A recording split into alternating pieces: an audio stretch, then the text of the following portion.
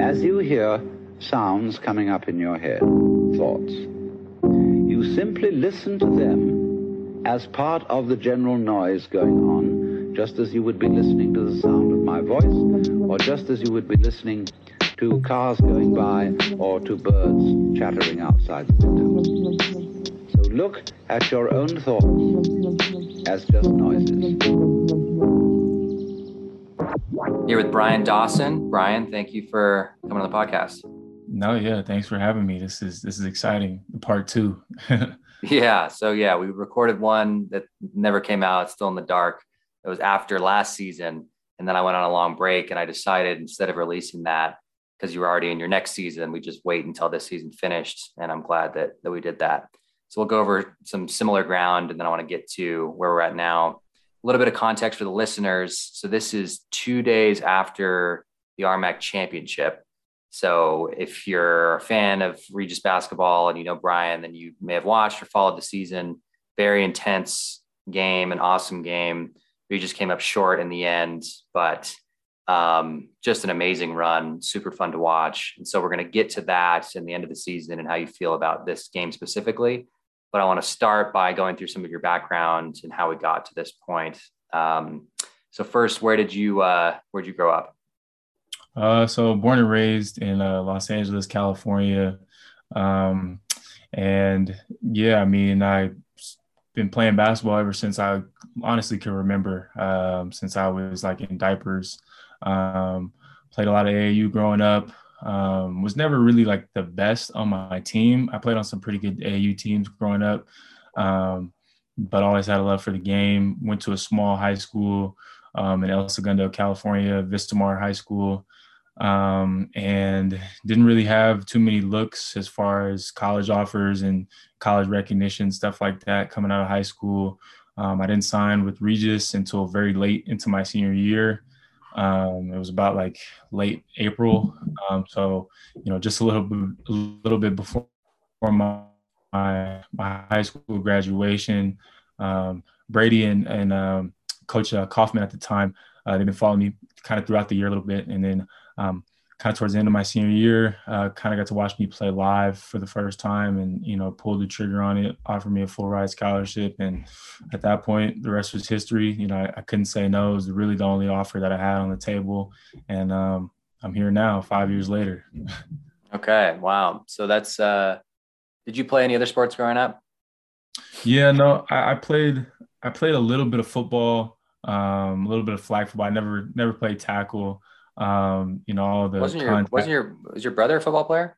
Yeah, he was. He played UCLA a few years back. He played cornerback at UCLA, had a pretty good career there. But yeah, I only played really basketball growing up. Basketball, I don't know, for some reason was the only sport that I kind of just gravitated to naturally. I mean, Kobe was like a god in Los Angeles. So, I mean, it was kind of like you just wanted to be like Kobe. So, yeah. Nice. So it's interesting that you didn't have any looks out of high school. Your brother's older, right? Yeah. He's 4 years older. Did you feel any pressure to go D1 or get a scholarship, or like what was it like being the younger brother of someone who played football at UCLA, trying to carve out your own path? Yeah, to be honest, I felt tons of pressure. Like really? growing up, my brother, he like couldn't miss as far as athletics go. He was this two sport, both football and basketball. Just he was a beast pretty much in everything that he did. And I got to watch that, as a kid, kind of growing up, and just being in his shadows. It bugged me a little bit. And I definitely did feel the pressure, especially when he went on to play at UCLA. It's kind of like people were telling me, you're next in line, like, where are you going to go? And, it's kind of like they were looking at me through him, you know what I mean? And so it was kind of tough, but I mean, it was definitely a lot of pressure, for sure. What about your parents? Were they athletes? Yeah, my dad, he played a little bit of football when he was in high school. My dad's from Texarkana, Texas. It's a small twin city right on the border between Texas and Arkansas. And he moved to Los Angeles when he was a teenager. So he played a little bit of high school football, but that was really about it. My mom, she wasn't really an athlete. She wasn't really into that kind of stuff, but yeah. Okay. And so how was your senior year of high school? You knew you wanted to play in college, right? What was Mhm. it like not getting any offers, the recruiting process? And was your only scholarship from Regis in the end? Yeah, that Wow. was tough. Yeah, that was really tough. I mean, basically, I knew I wanted to play basketball, in college, at the next level, when I was in high Yeah. school, whether it be Division I, two, or three. I knew I wanted to play somewhere. And it was frustrating, not getting the attention or not getting the looks from very many college coaches throughout that period. And so it kind of ended up being, I just kept working and, trusted the process. I played on several different AAU teams when I was in high school, kind of bounced around a little bit on the AAU circuit, just to kind of find a place that would give me the best opportunity to get, college looks and get attention from college coaches. And yeah, basically at the end of my senior year, I got like a half scholarship from San Francisco State, another Division II. But it was really kind of a small scholarship, and they had already had a loaded team at the time. So I knew if I went there, I probably wouldn't get very much playing time until maybe my third or fourth year there. And then yeah, like I said earlier, Brady kind of came on the scene later in my senior year as well, and got to watch me play live, got to watch me do a workout live, and then I got on a visit here in Denver to Regis, and then he offered me a full ride scholarship, and at that point, my family, it was kind of a quick decision for me and my family. It was a full ride. It was kind of the only thing that was left on the table, so we just went ahead Nice. and took it. Nice. And what was I'll let you speak first, and then I want to reflect on my impression of you when you first showed up to Regis. So I was, that was my second year as a GA, or well, yeah, as a coach. As my first year as a real GA. And at that point, so I played for Regis Brady's first season, my senior year. We were competitive, kind of like building culture that year, lost a lot of close games, ended up winning only like 9 games. Then the next season, I was like a work study assistant on the coaching side, won 20 games, good year, but didn't quite put it together, lost in the first round of the RMAC tournament to Metro. And then the following year was your freshman year. That was 2017-18 season. And you showed up, and that was the most talent on a Regis team that I think I can remember. For sure. Yeah, by far. So what was your experience like showing up on campus? How did you feel about trying to carve out your role? Were you nervous? Were you confident? Some of both. What was it like showing up on campus the first time? Well, I was pretty excited. Like you said, we had a loaded roster coming in. We had brought in, I think in that class, we had also had Ty McGee, who had transferred from CCU. We had Avante Nelms, who was a JUCO transfer, myself, Michael Benz, Thomas. And then on top of that, you have Jarrett, Broadbeck was an all RMAC guy, Christian Little coming off of freshman of the year award. And, obviously Dexter, another all RMAC guy, and Ryan Beastie. So, I mean, the talent was there for Yeah. sure. So I was really excited, obviously, just because, Regis was the only opportunity that I had coming out of high school. So I was just really determined to kind of make the most of it. I think it really helped that team a lot as well, because we had the opportunity to go on a foreign tour and play in Canada, playing some exhibitions during the summer. So we all got well acquainted and had the opportunity to gel and put together some really good chemistry long before the season even really started and before games, really started. So that was a lot of fun for us. And I think playing in those games early on, like I literally maybe just graduated high school, and then like 2 months later, I was playing in, exhibition games against real college competition. And so I think that helped me a lot and prepared me a lot for Yeah. my freshman year. And so, yeah, I mean, I was really just ready to go. Kind of looking back on that time, I was really excited to be a part of the group. Yeah. And reflecting on my impression of you, I remember having I would be in the coaches' meetings, we'd be evaluating players and talking about the team and how it was going to fit together.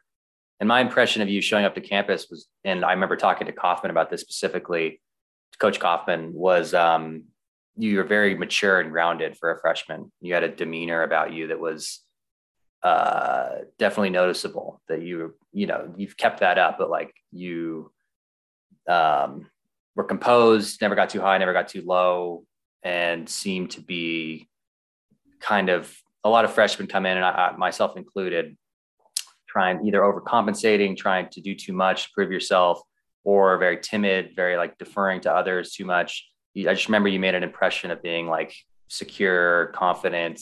And I don't know how much of that, was just on the surface or what, like how you felt internally, but I remember that being the impression. So that season you won the first RMAC championship, school history, and a great season, won a tournament game, lost in the NCAA tournament in the second round, 4 overtimes. I'm curious, like, given what happened in your career and the kind of heights that you ascended to, which we'll get to, did you, like, I'm just curious, like, what your expectation was throughout that season. Did you expect, like, someday I'm going to be the guy with the ball in my hands, I'm going to be the guy who's leading the team? Because you were a really good role player that year. Like, you found your role off the bench, contributed, played really good defense. I even remember back then that you weren't afraid to take a big shot, even though you weren't one of the top scoring options. You would go take a big shot, take and make big shots.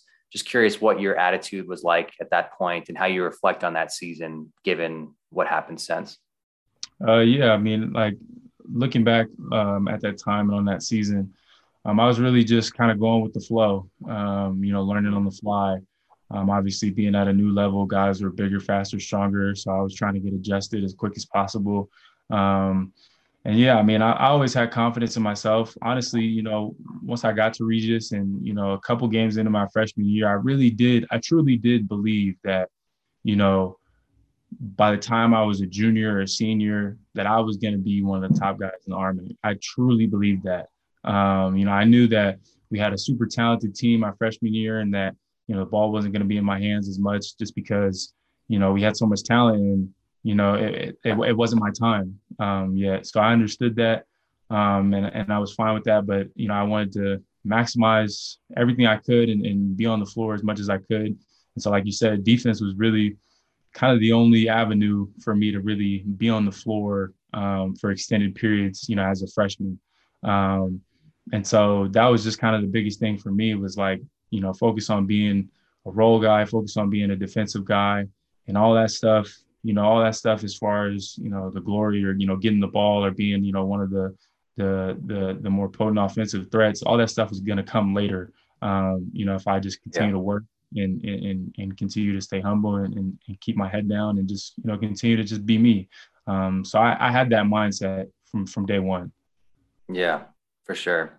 By the way, I just realized as you were talking that when we went through our summary of the team, we forgot about Berto, which is not fair. Oh, man, yeah. Oh my God. I hope when Berto see this, it's all love, Berto. It's all love. It's all yeah, love. And he's the man. Was another great role player that year. Did an amazing job. So anyway, yeah. So come off RMAC championship, and a tournament win, amazing season. Going to your sophomore year, Broadbeck was back. Dexter, Ty had graduated. Berto had graduated. And so it was Christian and Dexter then became Christian and Jarrett became like the guys sophomore year. I forgot how that season turned out. You guys had a pretty good year, right? Beastie was also really good that year. Beastie had an amazing senior year there. Yeah. How was that? How did that season play out? Yeah, we had a pretty good year. Obviously we had, won the RMAC championship the year before, had a little bit of an NCAA tournament run. So we kind of became the hunted and not the hunters. So, a lot of teams in RMAC were definitely out to get us. But we managed to get all the way to the conference semis in the tournament, lost to a really good New Mexico Highlands team. And that was they had those really good guards, right? You're playing at Mines. Okay, yeah, I remember that game. Yeah, that was the end. I mean, we just ran into a really good opponent. That's all it was. That team, my sophomore year, we definitely had enough talent to win the RMAC, but we just came up a little bit short.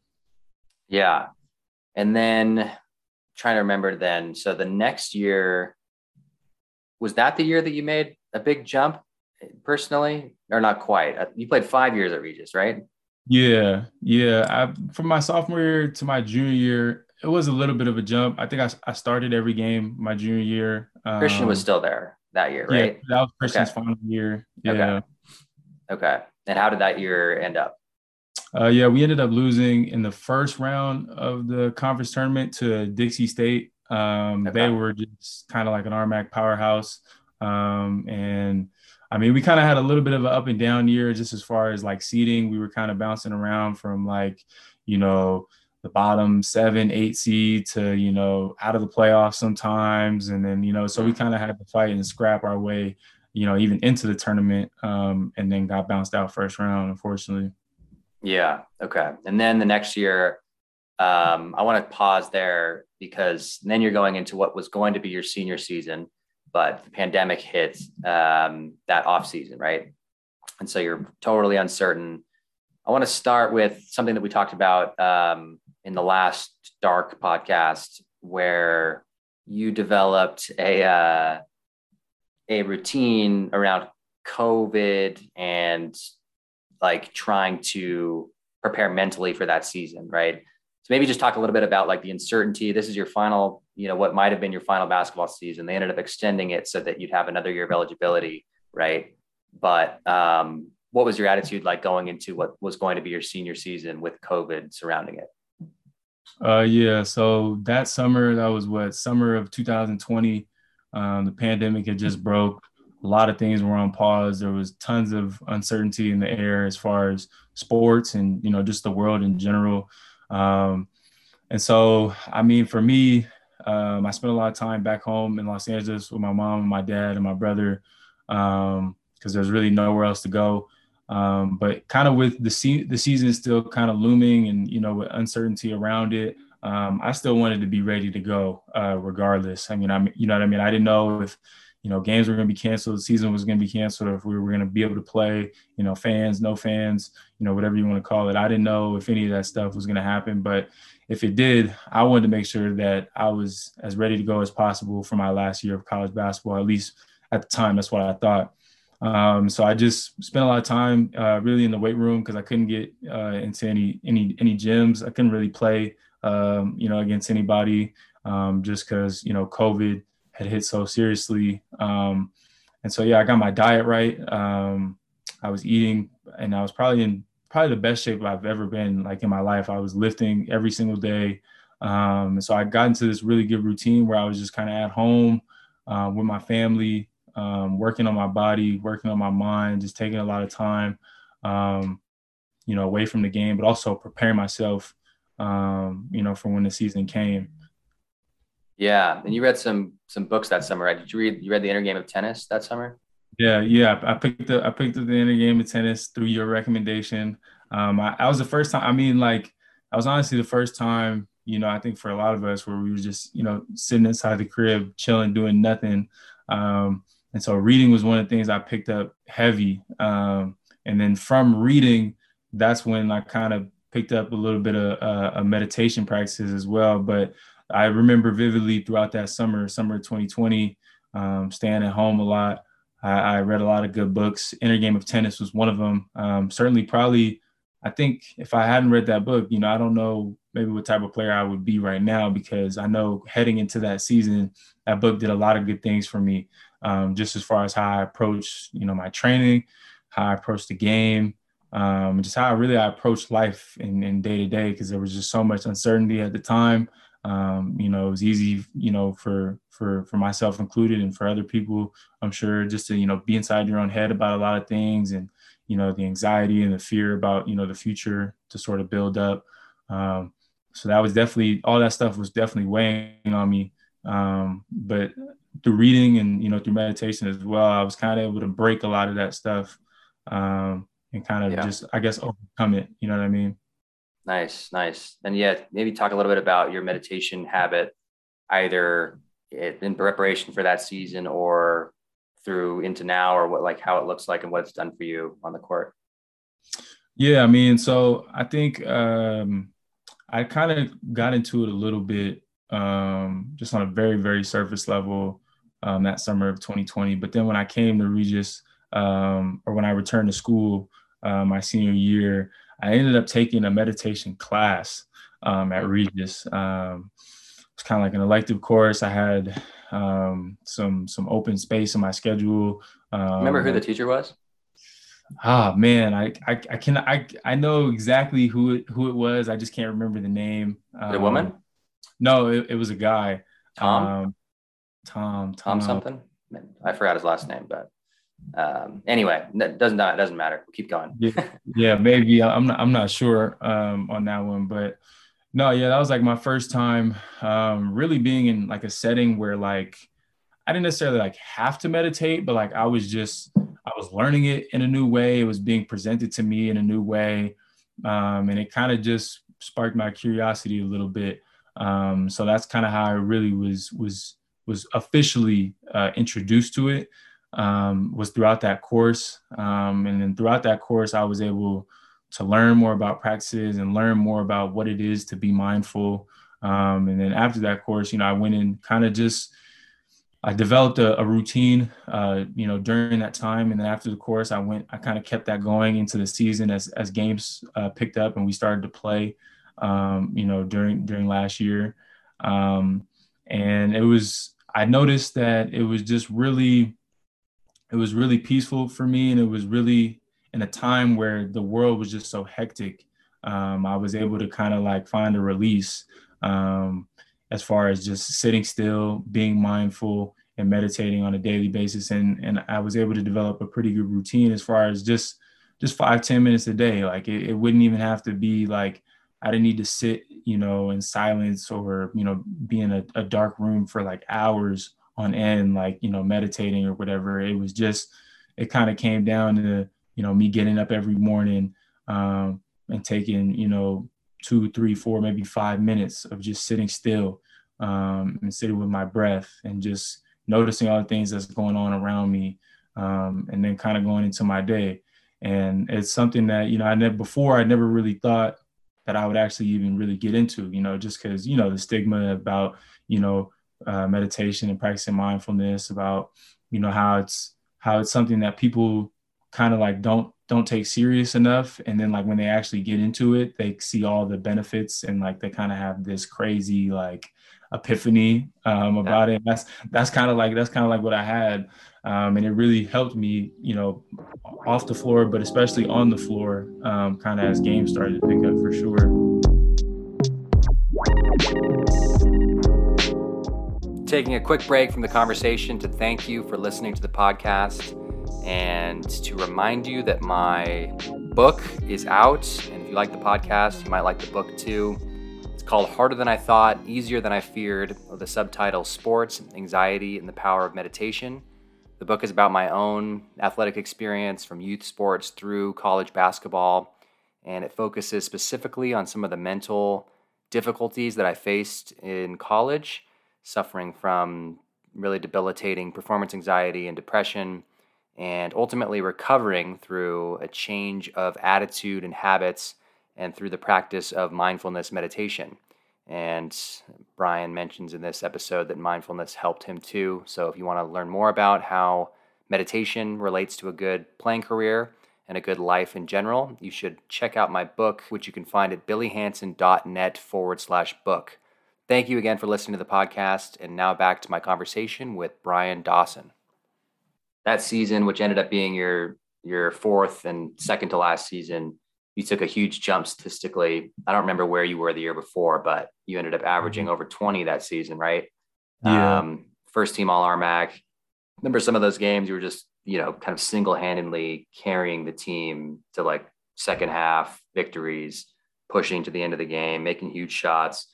So maybe talk a little bit about that jump, that experience that season, being the man finally, after playing with so many other great players, and now you're the number one option on offense, and then maybe playing without fans, in the COVID era, and you guys struggled a little bit as a team, right? What did you end up? Did you end up like the 8th seed or something? Yeah. Okay. Yeah, no, we ended up just missing the playoffs. I believe we were the ninth seed Okay. or maybe the 10th seed. But yeah, we were on the outside looking in at the end of the year. And it was definitely a tough year. But yeah, I definitely made a huge jump statistically from my junior year to my senior year. And I really kind of can attribute that, just to the work that I put in the off season in the summertime, when I was back in LA training, doing a lot of weight work, eating right, getting a lot of good sleep. That was huge. And I think kind of the difference maker was really, like how I said earlier, when I was a freshman, I knew that eventually at some point, I was going to be one of the top guys in this league and I was going to have an opportunity to really prove myself. And I knew that this was the perfect opportunity. So at that point, it kind of just became about, okay, like now I'm done talking about it. Now it's time to be about it. And that's really just what I did. And that was really my mindset throughout the whole year. Obviously, COVID made things hard, no fans, games getting canceled, guys going down with COVID, having long pauses.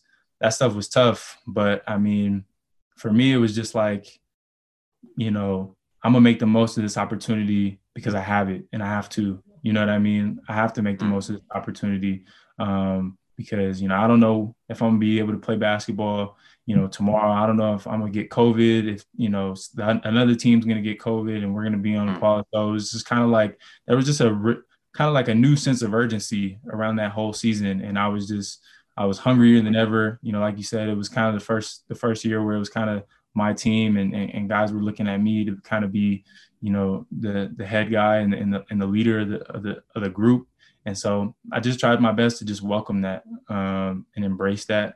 And I think I did. And obviously, I mean, we fell short, of our ultimate, goal, which is to win our RMAC championship and maybe make a tournament run. But that year, I just remember being so locked in, and that was definitely a part of the meditation routine that I had developed throughout the course of the year for sure.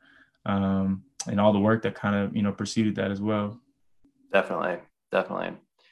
Okay. Did you ever get COVID? No, I never did. I still, to this day, knock on wood, like I have never had COVID. Like, what I mean? I remember having the flu, like maybe 2019, right before the pandemic broke.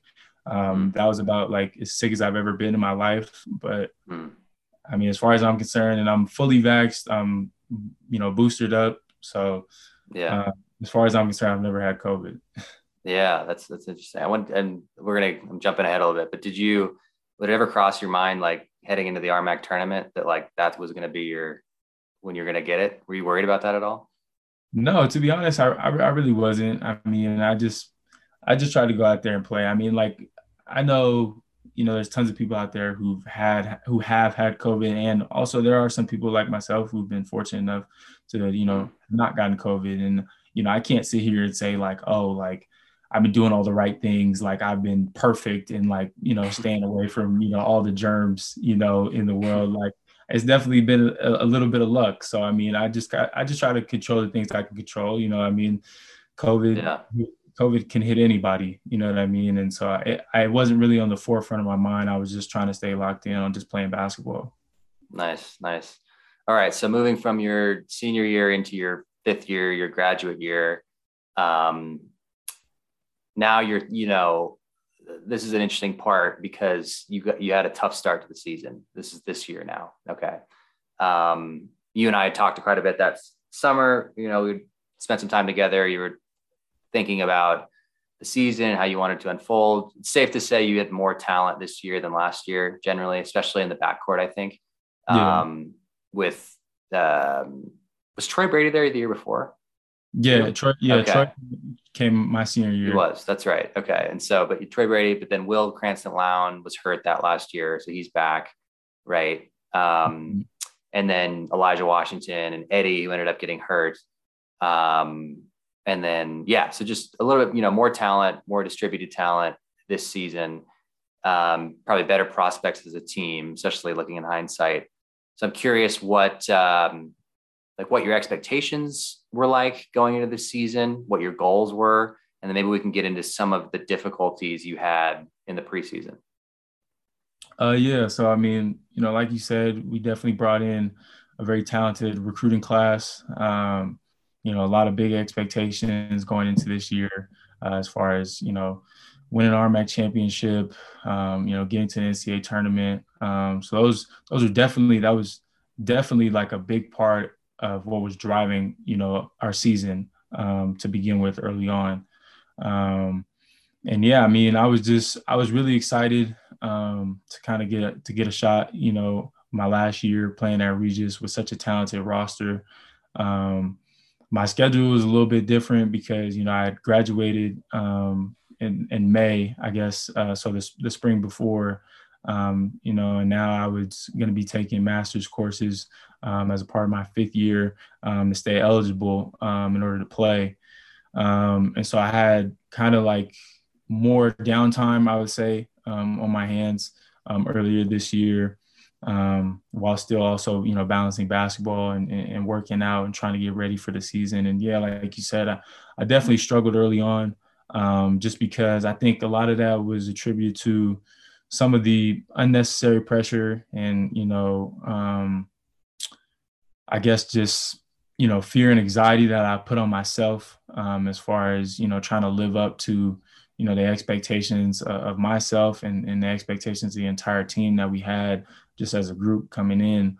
And so, yeah, it was kind of hard for me to find a rhythm early on the court. I remember, just being so locked in to the point where like I would work out like 3 times a day, sometimes 4 times a day, and like come home and just be like dead tired just because I was only taking 1 class. So I had a bunch of free time and I didn't really know what else to do with it besides just like get ready for the season and, make sure I was as prepared as possible. But that ended up kind of working against me just because my mind was just circulated on basketball 24/7 and all of that kind of like, fear and anxiety and, just angst about, playing and having another great season. All that stuff kind of started to bottle up and kind of and ultimately weigh me down when it came to actually playing. And so I definitely was in a bit of a dark spot. Remember talking to you early on in the season. We had some great conversations, and you offered me some great wisdom and advice to kind of help me get out of that. And yeah, I mean, it was tough. It was tough in the beginning for sure, though. Yeah, I remember that was an interesting point because coming off such an amazing year, first team All RMAC, and then you're in a new dynamic of not only is there more talent in the backcourt, so you're trying to find your rhythm within the offense where you don't have the ball quite as much, or like at least there's more options, trying to work out role declaration, all that stuff. But then the interesting part was, what you were going through with your schedule. And my best friend from college, Dylan, had that experience, I think, his 5th year where he had a redshirt year. And so had an extra season and he played and all he had was 1 class, like one, I think, evening class online once a week. And so he was in that situation too, where it was just, practice and then kind of waiting for the next basketball activity. And you can go to the gym as much as you want. And you can also just hang out at the apartment and all of your friends are busy with school and finals and papers and stuff. And you're just kind of like, I remember him dealing with that too. Yeah, exactly. So that was one of the things we talked about early in the season. I'm curious, did you make any adjustments around routine building? I remember one of the things we talked about and that I was emphasizing back then was like trying to do things that aren't basketball or school related, whether there's somebody you can go just have a meal with and hang out or go to the movies and like put your feet up or like something where you can not just wait for the next basketball activity. And yeah, like you said, it's a blessing and a curse because you're so dedicated. But when you have all that time to just, you can overtrain both mentally and physically, and it can get into your head of like all this, the only thing on your, like, I remember you actually mentioned something when we were at lunch, which was like, it was kind of nice stressing a little bit about, I got to get this paper in, I got to get this assignment done, because it forced you to take your mind off basketball, even though it was annoying. And you'd kind of miss that. So yeah, how did you make any adjustments deliberately about dealing with the free time as the season went on? Yeah, I mean, so for one, like I try to just take a step back a little bit on my workout regimen. because I wasn't only doing a disservice, to myself mentally, but physically as well. All the mileage that I was putting on my body without even playing a game, before the season. I knew that wasn't going to be good for me on the back end. So I kind of tried to lighten the load a little bit. And then, I try to just find other avenues outside of basketball because like before, like I'm so serious. Like I would literally watch basketball if I wasn't playing it, like on YouTube, watching highlights, watching like full game film of college, NBA. It's like my mind was literally on basketball 24/7. And so I definitely needed a break from it. And part of that I found in reading. I kind of picked that back up because that kind of fell off a little bit after my senior season, the year before, I guess. Reading, listening to music, discovering new music was a huge thing for me. Even something as simple as kind of just walking outside and being outdoors. That was a really big thing for me. I've never really been someone to, I guess, take in, the outdoors or really kind of enjoy nature like that. But I had a close family friend of mine, shout out Adolfo Honey. He lives in Aurora, Colorado. He kind of introduced me into the hiking game a little bit, and we went on a couple hikes. So I was able to kind of get outdoors, really get outside my comfort zone because I never really did anything like that. And I was able to find a lot of peace and just, really a much needed just detachment from the game because I was so locked in and it was really, starting to work against me rather than work with me. So, yeah. Nice. Yeah, that's really interesting. I remember talking to Coach Brady, before the season. And we were talking about the guys and the squad and stuff. And one of the things he pointed out about you was that he'd never had a player, and I think in any of his programs, even before Regis, who carried themselves like a professional the way that you do, where it's like, he usually has to beg everybody to like get to bed on time, like get your work in before and after practice, take an ice bath, stretch, ankle prehab. It's a struggle getting 18 to 22-year-olds to do all that shit. But you were like, he said that like you reminded him of someone who was like a professional. Like this is your business. This is what your job is. And you take it seriously and you're very methodical with all of that.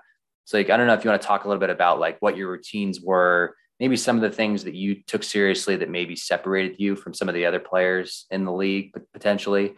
I mean, you're 6'1", you're quick, you're athletic, but the kind of success that you had, it wasn't all just raw talent. A lot of it had to do with your work ethic and your training and your preparation. I think that's one of the things that separated you over time. So I'm going to talk a bit about, the positive side of your dedication when it was in a good balanced place. Yeah. Yeah. I mean, so yeah, I would just say, I guess that it all kind of derives from obviously my love for the game. And I take basketball very seriously just in general, but I understand that, a lot of people play this game. So there's a lot of room for people to just be average in this sport just because so many people play it. And I knew from a very early age that I didn't want to just be an average, basketball player. And I also was able to understand that, just because I don't want to be an average basketball player, I can say that, but there has to be work that is put in order to get to where I want to go. I know it's not just going to magically happen. Like you said, I wasn't blessed with, like being 6'8" and like just this freakish athlete, you know what I mean? Like, so I knew that there was work to be put in. And so, I mean, I really just tried to focus, on my body in the weight room. I definitely, ever since I got to Regis was when I really started taking the weight room kind of serious. And especially in my senior year or these last 2 years, I started to take it, kind of to a different level. My diet, 2 summers ago during COVID, I was pescatarian. I only ate fish. That was kind of a new challenge for me and something that I explored, and I think that I really benefited from.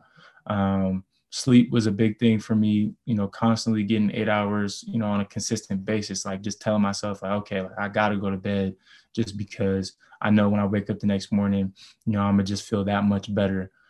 Stretching was a big thing for me. And then as far as in the gym, I've been blessed, to have a lot of great trainers and a lot of great guys to work with me. Noah King being one of them.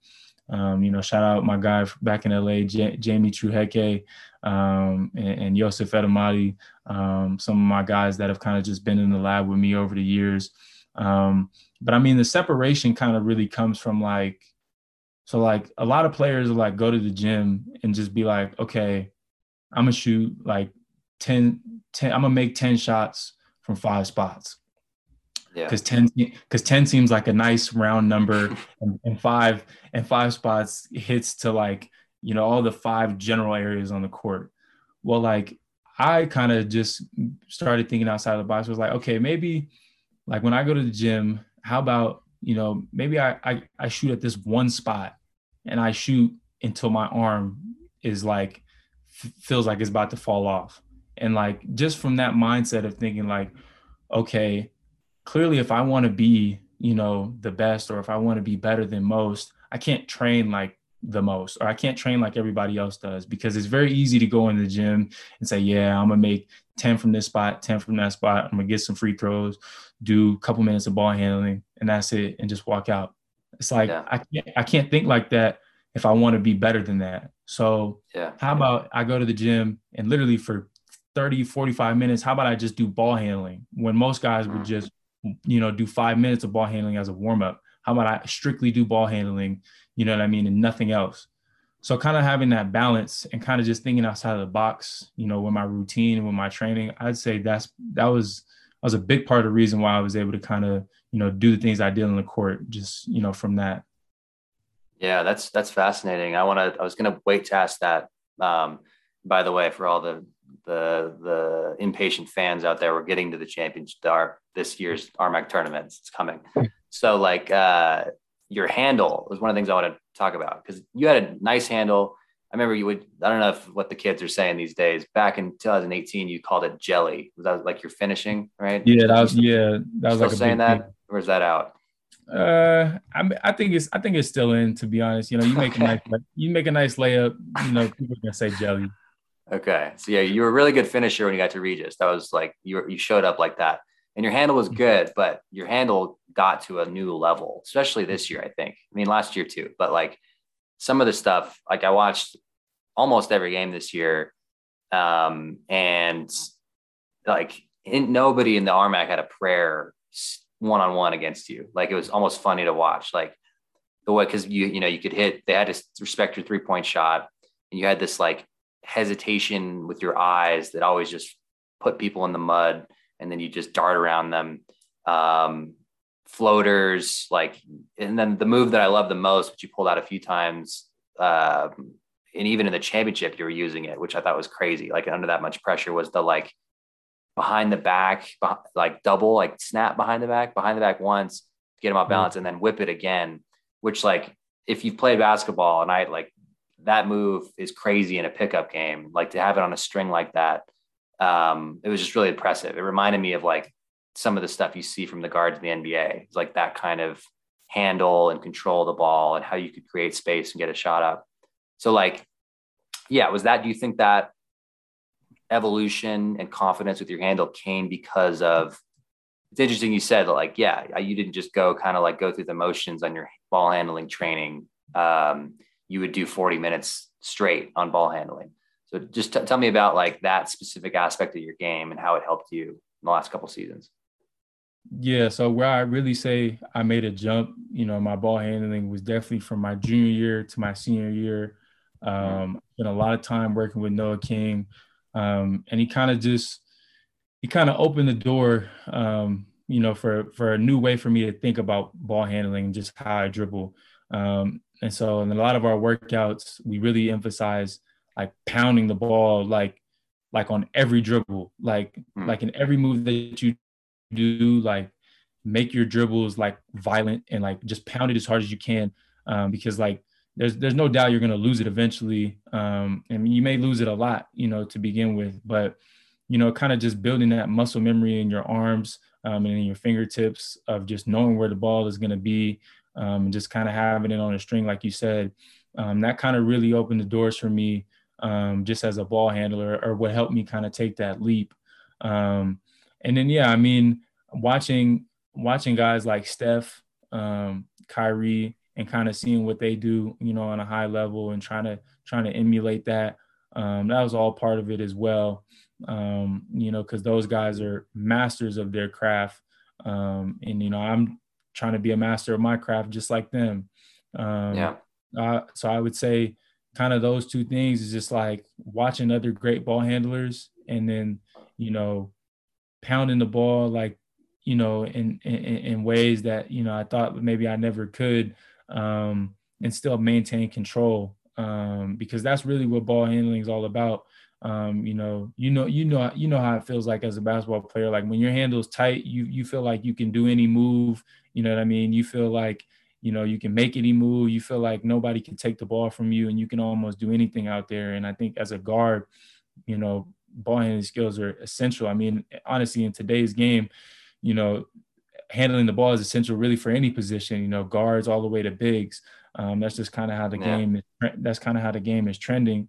But yeah, I mean, I knew that, you know, it wasn't necessarily part of my game that was lacking, but it was definitely a part of my game that as a guard had a lot of room for growth. And so I made sure, you know, in the off season that I put a lot of attention and effort towards getting it better. Nice. Yeah, definitely showed. Last time I felt like really confident with my handle was like 6th, 7th grade. That's when I was like a point guard. And then, from there, I never really, especially in college, like it's funny, Brady just wanted me to dribble as few times as possible senior year. I was like every time I caught that's because you were a sniper. If the people don't know, if the people don't watch this know, hey, if you can shoot it like JJ Redick, you don't even need to dribble. Like, it helped my stock a lot to stop dribbling. It made me a better player to just either shoot or pass and then move the offense. But no, it was really fun to watch. So let's get to this season. So after your tough start, you got back on track. I mean, what was that like when you first started to find your confidence again this year? You had some good games. Was it a relief? Did you feel like, I knew it was coming, I just had to stick with it? Like, beginning of the season, you started to find it again. How did that feel? It felt great, really, because I would say, you know, a lot of that, like I said, just having all that, you know, pressure just weighing on me. I was able to kind of just go out there and play again. And honestly, it really derived from me just staying in the moment. Like, that was a huge thing for me, because oftentimes I'd be out there on the court, or I'd be out there, you know, training, you know, thinking about, you know, what the season is going to look like, what after the season is going to look like, and, you know, potentially playing at the next level and things like that. And thinking about all these things that like weren't happening like in the moment. Like, you know what I mean? Like right now, like me and you are having this conversation. And so, you know, the best thing for me to do is just to be here and be present and be locked in this moment. You know what I mean? And when I was, you know, working out on the basketball court, there was just too many factors going on in my head, you know, about what happened in the future, what happened in the past, and, you know, all those things, I think they don't really matter. And so it was a huge relief to kind of start to get my rhythm back. And obviously we were playing really well as a team. You know, I ended up rattling off 14 in a row, you know, and really playing some really good basketball, you know, ranked, I think, 12th in the nation, you know, at one point. So that felt great, especially coming out of the place that, you know, I was at mentally and physically before, to kind of get out of that and kind of see some brighter days for sure. Yeah, definitely. And then I'm curious about your perspective of, because you had that 14-game winning streak, and then you dropped one to, I think, Mesa, is that right? And then won another one, and then Brady got hurt, which I still don't quite know what happened there. Like, Will, what's that? Will, it was Will. Will went down with a concussion. But I mean, like Coach Brady, like that same weekend. My bad. Yeah, he did. So Will had a concussion, so he's out. Will had an amazing year too. Like, he's super fun to watch. Great. You two together was super dope to see. So Will's out, very important player on both ends. And then Coach Brady hurts his back and has to miss games. And you know, that guy, like, if he's missing games, he's in a lot of pain. And like, so must have been serious. And you could tell he was in pain throughout the rest of the season too. I actually just, shout out coach. He just texted me that his surgery was good today. And so I think, hopefully he's going to make a full recovery. But anyway, so that you guys dropped both those games, right? Without coach and with Will having a concussion, and then went into a little bit of a skid, right? What was it like internally, like coming off the 14-game winning streak, coming off the high ranking, and then having kind of the wind taken out of your sails? What was that part of the season like? It was pretty difficult, honestly. And looking back, it's almost like a little bit of a blur because we really did, we were playing so well and things were, going so great for us as a team on the court. And we just, we never really, were cocky or anything, or we weren't chasing like a winning streak. That wasn't what it was about. We were genuinely going out there, hooping, having fun, and just playing together. And, we just happened to be winning ball games at the same time. That was a lot of fun. And then, kind of when coach went down, that was definitely a big blow because, if anybody knows Brady, he's tough as nails. And he's a team guy. All he wants to do is kind of just be around the group and help better the group in any way that he can. And so for him to go down and not be able to physically, be on the sidelines with us, be at practice with us, and kind of, just kind of coach from afar, I was a little bit different. And it was kind of hard to adjust, for a little bit. And obviously, Will, had the concussion. He missed, 3 pretty critical games for us. And so at that point, we felt like, man, we were just getting hit with tons of adversity. And then, it kind of bled over, into the following games, kind of towards the season as we try to close out the season. So that was really tough, honestly. And but I credit our team a lot because, a lot of teams honestly could have faced that. And like, that could have been it. Like the season could have been dead at that point. And like, they would have just faltered and it would have been no hopes or dreams of maybe making it to, the RMAC championship or an NCAA championship or an NCAA tournament, for that matter. But we fought back and so that was amazing. Yeah. So I was at the game, your second to last game on Friday, and still kind of in a funk, didn't really look like yourself. Even my dad was here and he noticed the same thing. It was just like the energy wasn't the same as it was before the season. Then I went skiing with my dad on that Saturday. So I missed senior night. But it sounded like you guys kind of found it senior night. Like the energy was back. I remember reading somebody's interview after the game. And then that momentum carried into the playoffs. And then of course the playoffs are a whole different thing. It's like, I feel like that's a whole rejuvenation for everybody. And like, it's one win or go home. So it's a kind of different element. So yeah, what was it like traveling to Fort Lewis? You guys were the 6th seed after being ranked, towards the top of the conference for a lot of the season. What was your attitude like heading to Fort Lewis for the quarterfinals? It was nice to definitely get that win on senior night against Adams.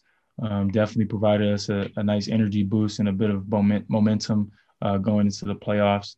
And then, when we got to Fort Lewis, we kind of just felt that we were a better team to begin with. I know, we split, 1-1 in the regular season with them, went up to their place, got a nice win on the road. And then they came back to our place later in the year and they stole one on our home floor. But we just felt like, playoff basketball is win or go home. And you gotta lay everything out on the line. And that's exactly what we did. We had a great game plan and put together a really good 40 minutes against a good team. They played well, but I think, at the end of the day, we were just a little bit more hungry because like you said, like to go from being 12th in the nation on a 14-game win streak to then closing out the year the way that we did, and kind of being disappointed and having a little bit of a bad taste in our mouth. And then to go into the playoffs as the 6th seed, like we didn't feel like we were a 6th seed. Like obviously that's just the way the numbers, worked out and, that's what the standings said. But we really felt like we were a top team in the RMAC. And so we just tried our best to go out and prove that. Yeah. It's funny listening to the announcers in the RMAC tournament. Like we just like say like the 6th seed Rangers are making a statement earlier. And I was like, yeah, if you knew the season, like, they were one of the top teams. So, yeah, so big win. I'm curious, like when you fouled out against Fort Lewis, right? Mhm. Were you worried that was like your last moment in college basketball? Was that scary leaving the court? I mean, a little bit. It would have been like, yeah, like to me, I was thinking a little bit like, man, this would just be a terrible way to go out, like, fouling Mm, out, not even, having a chance to be on the floor, like, if that was my yeah. last game. But at the same time, I had a ton of confidence, in the guys that were on the floor and in our team. They Yeah. knew what was at stake. And I mean, we had been playing a really good game up to that point. And all we really had to do, I think, at that point was just close out the last 4 minutes of the game. And really, that's exactly what we did. For sure. For sure. Okay. And then you head to Black Hills for the Final Four. Played Mesa in the semis, right? Mhm. Is that what it was? I'm Yeah. trying to, okay. Yeah, it was. And really tough, close game. They're a good team, well-coached team. You had a great night that night. Like tell me about the semifinal game leading up to it, how you felt on the court and what happened. Yeah. So that semifinal game, I mean, in a couple games prior to the semifinal game, a lot of teams that were denying me, face guarding me, and that kind of led to me struggling a little bit to close out the regular season, just because I wasn't really used to that, and I was still trying to adjust to that. For whatever reason, Mesa decided not to deny me the same way. Teams were like literally doing like a box and one sometimes.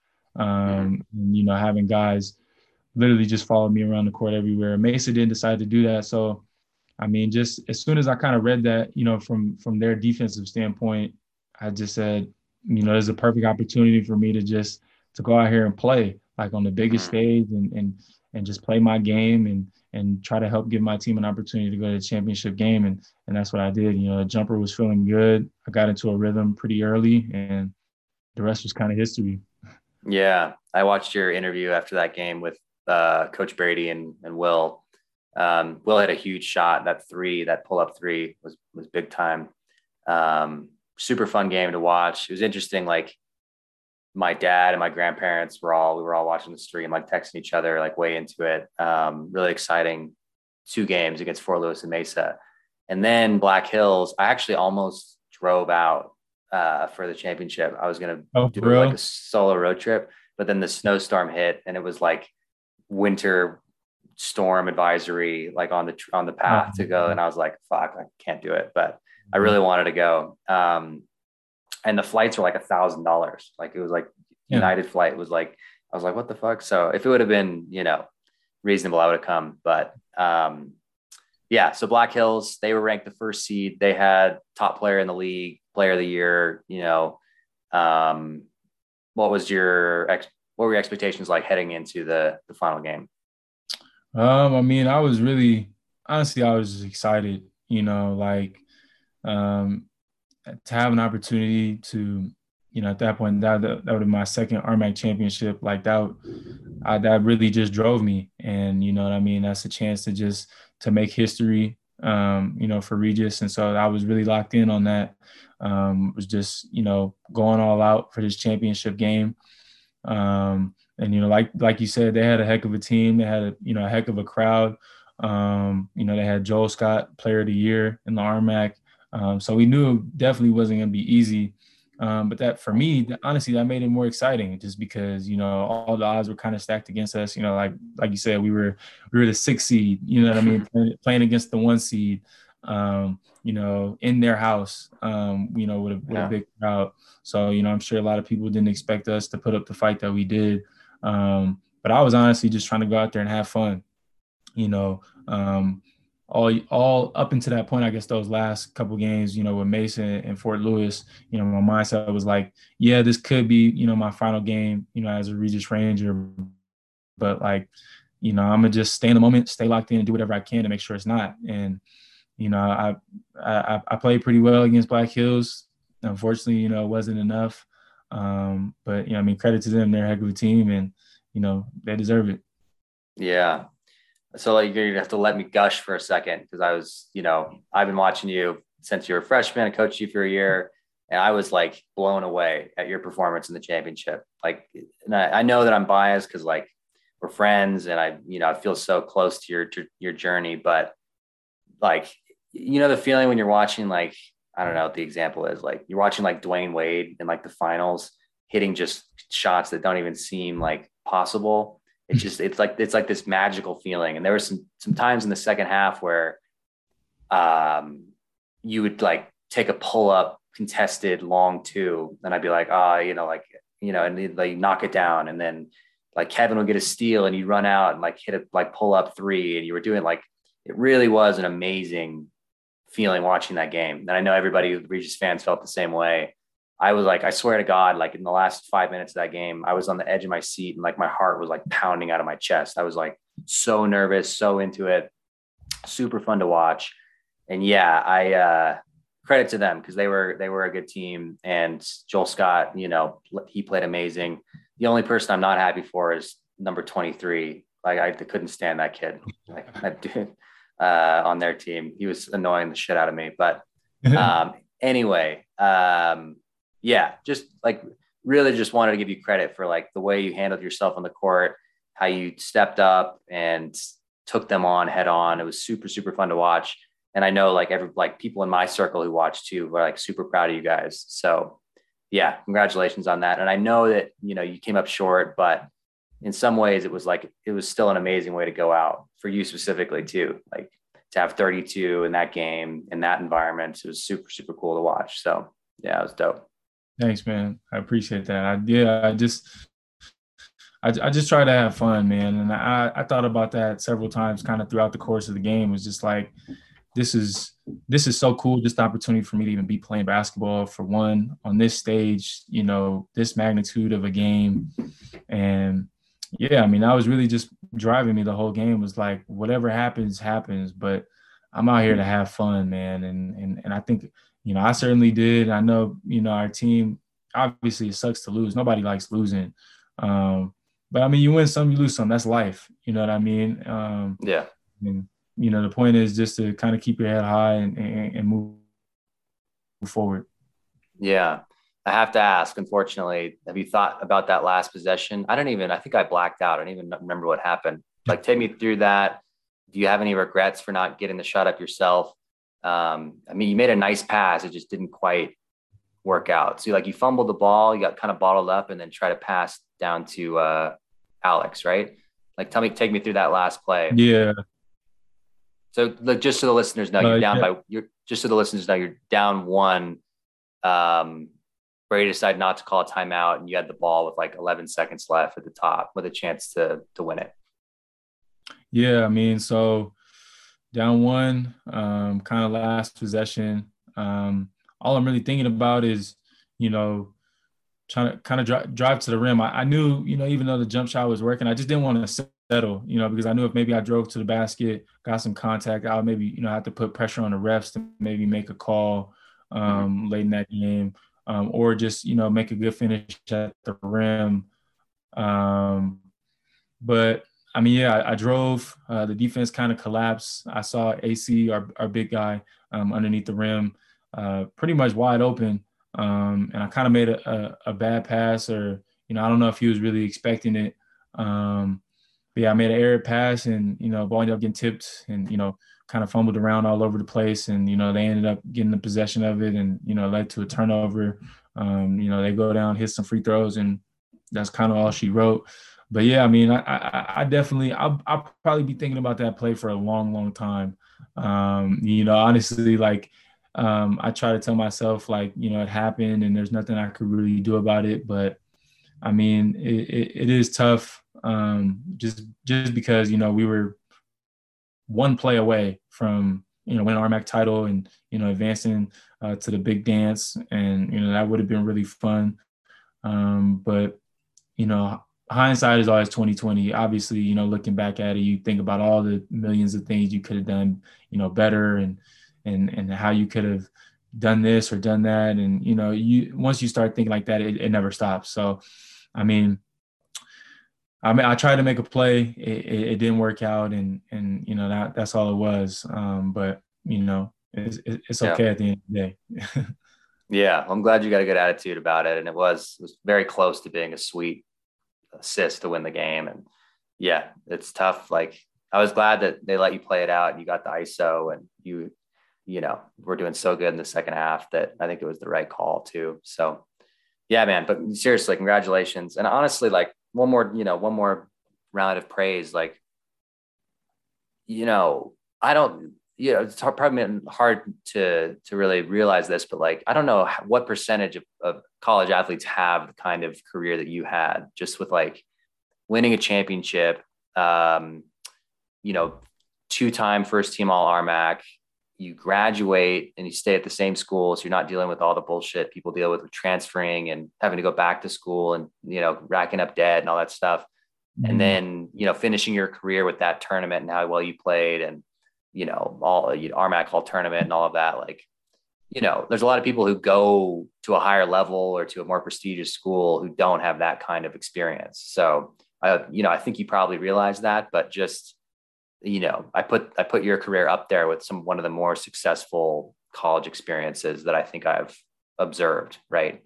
To have that and to stay healthy too, like to, you know, to be on the court that much and to be on all those great teams and stuff. So yeah, just wanted to point that out. Congratulations, man. It's a very, very good career. Thanks, bro, man. I'm extremely blessed, extremely fortunate. You know, very lucky to have had great teammates, been on some great teams, had great coaches, you know, including Brady. It's been a special ride for me, you know, and obviously the ending is a little bit bittersweet, but I mean, I'm so glad I came to Regis, and I'm so glad I was able to do the things that I did here at this place. And you know, Regis is, you know, a place that will forever be in my heart. You know, for all the support that I've gotten over the years, and you know, it's definitely molded me into the person that I am today. So yeah, man, I thank you for that. I appreciate that for real. Nice, man. All right. So what now? What are your plans? Yeah.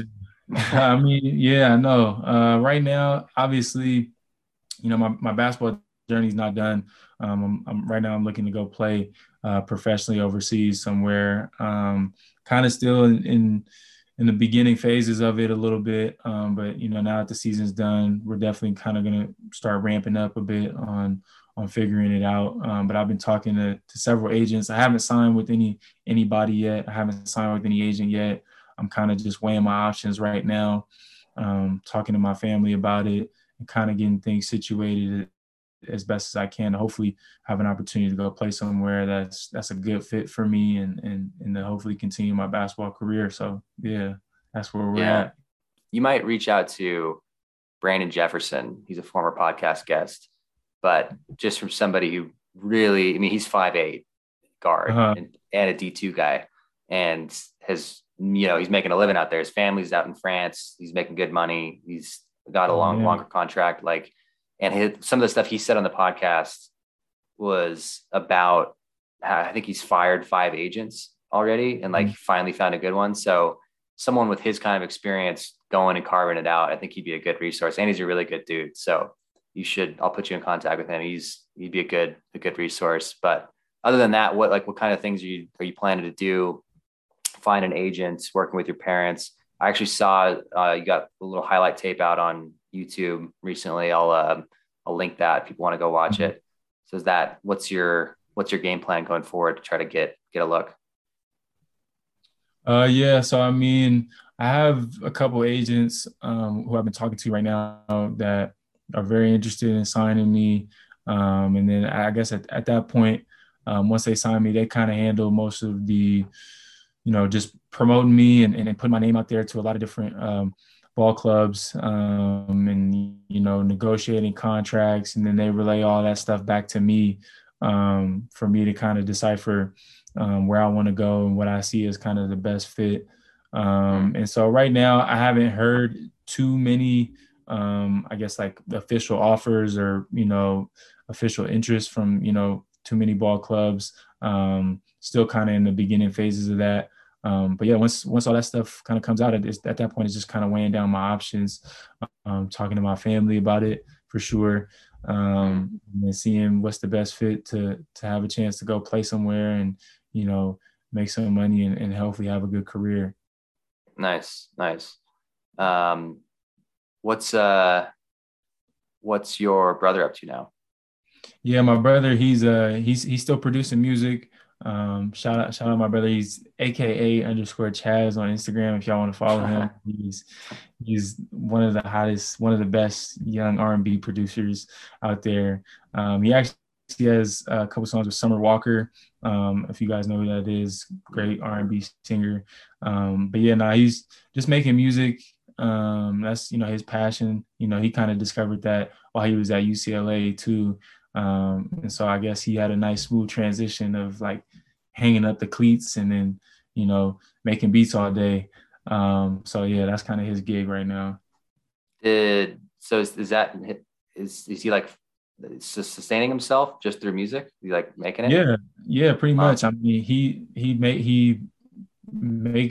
makes beats every day, and he's at this point now he's been making them for years, so he's kind of stockpiled up on just a giant inventory of beats. And there's all types of young artists out there, a lot of unknown artists that either listen to his beats from YouTube or go to like his website or on Hmm. SoundCloud and find his beats and want to use them. And so he charges, of course, for artists to use his beats. And so yeah, he's been able to carve out a nice life for himself. But he's got plenty more left in the tank. Like it's just the beginning. Like I know y'all don't know about him. But you'll be hearing about him soon if you're definitely if you're an R&B artist. Cool. That's dope. Did you see the Kanye doc? Bro, I did. I was like, I checked that out while we were on a road trip. I think while we were in Salt Lake City and we went Mhm. up to Grand Junction to play Mesa. But yeah, no, I checked it out. I'm a pretty big Kanye fan, honestly. Like a lot of people, they always talk about his antics and stuff, like, all this nonsense that he like says in the media or whatever. I don't really pay attention to that. I pay attention to him as like a musical genius, a fashion genius, just a creative genius.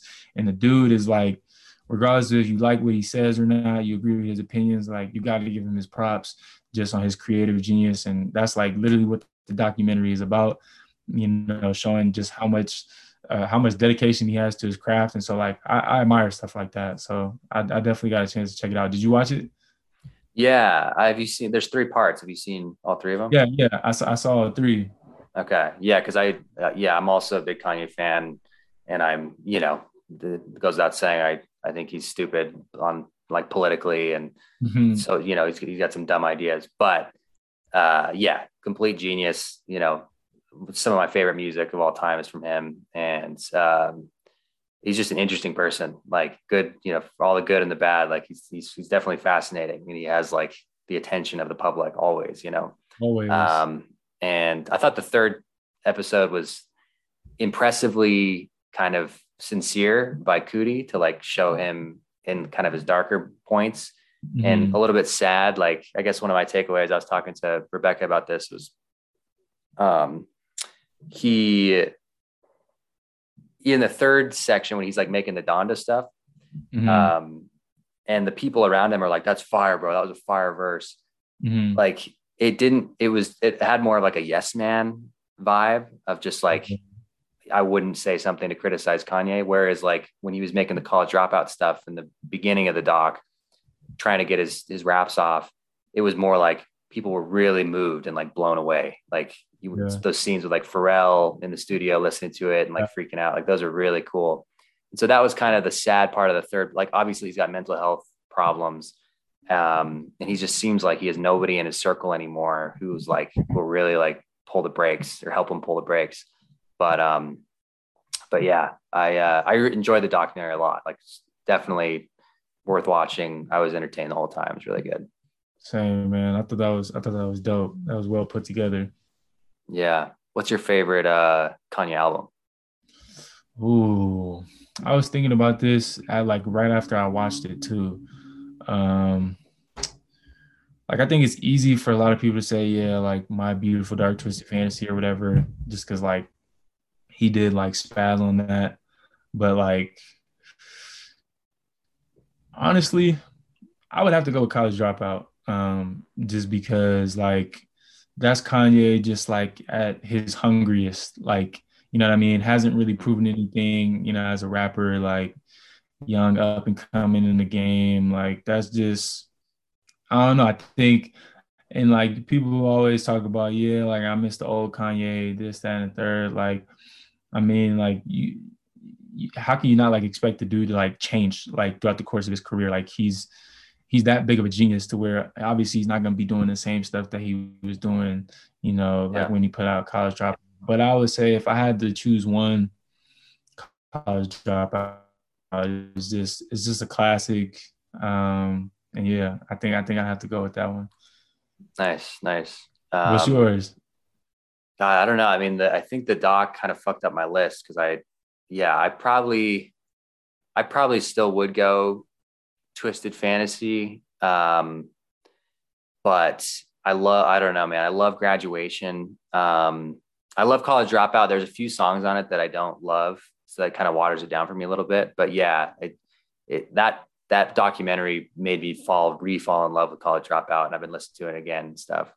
But Yeah. one I want to throw out. It's not my favorite album, but one that I think I like more than like anyone else. Or like me and my brother rock with it, and I don't really know too many other people. I'm curious to think what you think, but I love Yeezus. I'm a Really? diehard Yeezus fan. Yeah, like Really? Hold My Liquor, Blood on the Leaves. I'm in it. Like those are you should like listen to that with headphones to yourself someday and like with no Yeah. expectations. Like it really is good. And Rick Rubin like co-produced it. And I love Rick Uh, Rubin. He's done a bunch of stuff with like rock bands and with Jay-Z. And yeah, I think that's super underrated and people just dismissed it because it sounded crazy, but I love yeah. Yeezus. Um, and No, yeah, I so, might have to yeah, go back. I might have to actually dig back, have a little sit down, put the headphones in, and just lock in. Because I yeah, remember when it came out, and I definitely remember being a little turned off by it, just because there was nothing that sounded like that, you know, at the time, and like it was just so foreign, like at least in like the rap space or like the hip hop space. So I was just kind of like, I definitely jumped on the bandwagon of like haters who was just like, doing it. But like, I mean, I definitely might have to revisit it because I mean, it's Kanye taking leaps of faith, but like the same way he did with like 808s, like you yeah. know, nobody really heard kind of what he did before on 808s and Heartbreaks, and then like he goes ahead and does it, and then like you know, years later we're still talking about it. Yeah, definitely. I remember him in a recent interview. He said everybody loves Twisted Fantasy, and it's an amazing album. But to him, his favorite projects are like when he pushes the boundaries, like 808s or Yeezus, where he makes people uncomfortable and like Mhm. makes a splash and like changes the direction of hip hop and stuff. So yeah, that's interesting. What else you been listening to? Yeah, I mean, I've been on a lot. I've been on the indie wave. I've been on the indie wave pretty tough. There's artists out there called Cool, artists out there called Mick G. Um, I've also been on the Joe K Selection Radio Tough. I think I may have mentioned that to you last Mm, time we spoke. mm, He's a crazy, crazy DJ. He's crazy with the mashups and the mm. edits. You can check him out on Apple Music. He has like his own page where he drops like these 2 hour long playlists like every week. And he's just like going crazy of like mixing R&B, mixing oldies, soul, rap, house music, you know, like a little bit of EDM stuff, some groovy stuff, like just all over the place. So I've been trying to literally just diversify, you know, my listens as much as I can. I'm not staying in the rap stuff. I'm not staying in the R&B stuff. I'm spreading all over. You know what I mean? Nice, nice. Yeah, I still need to check that out. That sounds dope. Did you pick the music on your highlight tape? Yeah, I did. Yeah, Who was yeah, I liked the first song, and it was cool that it was like, I'm glad that you made it your vibe on the highlight tape. The yeah. first track, I was like, that sounds like Brian Dawson the way he plays. Yeah, no, I appreciate that. I'm about to look at it's I think the artist guy's name is like KMB. Um yeah, so the song is called Joy. by KMB. And then I think that's on like the second half of the tape. But the song that you're referring to on the first half, I gotta find it. Hold on. It's by Les Lockhart. It's called Money Tree. Okay. I literally have like a whole playlist on my Apple Music of like just instrumentals. Cause I think like, I don't know about you, but like I've always like the way I've listened to music or the way I've like just digested music every time I listen to it, I always listen to like the beat first, like, or just the sounds first. Like the vocals kind of come after, like the lyrics kind of come after. Like I'm always paying attention to like the rhythm, the percussion, you know, if it's like a piano, a guitar, I'm always paying attention to the instruments first. Yeah, I've become more like that with my old age. When I grew up, I was way into like lyrical miracle rappers, like Double Entendre. Like I was like rap nerd, kind of like the rhyming schemes were what really fascinated me. And that kind of took me from like Eminem into J. Cole into Chance into Kendrick, like that kind of lyrical stuff. But and I still like that stuff for sure, but I'm more like lately I've been way on like Isaiah Rashad and Mac Miller and some of the lo-fi stuff that's really cool, like Lil Sims from the UK and a group called Slow Tie. I think that's what it's called. My brother's been having me on them. Like for me, it's like now when I get in the car, the music has to match my mood. And so like a lot of times if I'm just like riding around, it's got to be like something like lo-fi that's like sounds kind of cool. I'm not trying to get amped up on my way to work in the morning. You know what I mean? So yeah, it's kind of where I've been at. Yeah, no, I feel like 100%. Music is like in their life. And so I feel like, and we all go through so many different like emotions, moods, phases, whatever. And like music has a great way of like aligning us with all that, which is like really cool. For sure. All right, man. Well, I think we covered it. Great to finally get you on the podcast. And again, yeah, congratulations, man. Amazing career, amazing season, amazing final game. It's super fun to watch. I'm really going to miss watching you at Regis. It's sad that the Brian Dawson era came to an end, but it was really fun while it lasted. And I'm excited to see where your career takes you from here on out.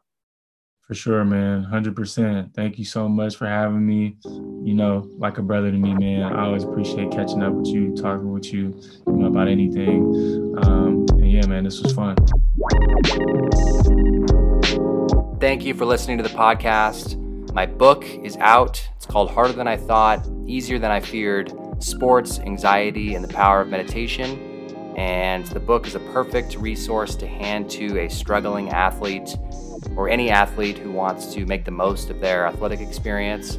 And the book is also about mindfulness meditation and how a meditation practice can relate to a positive athletic career and ultimately a good life.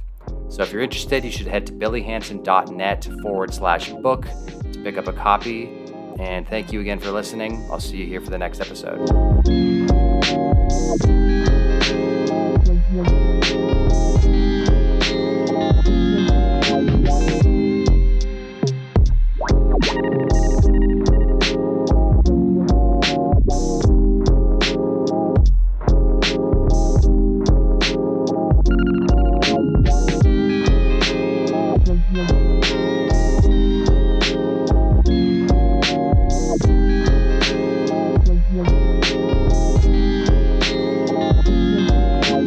It's the sauce.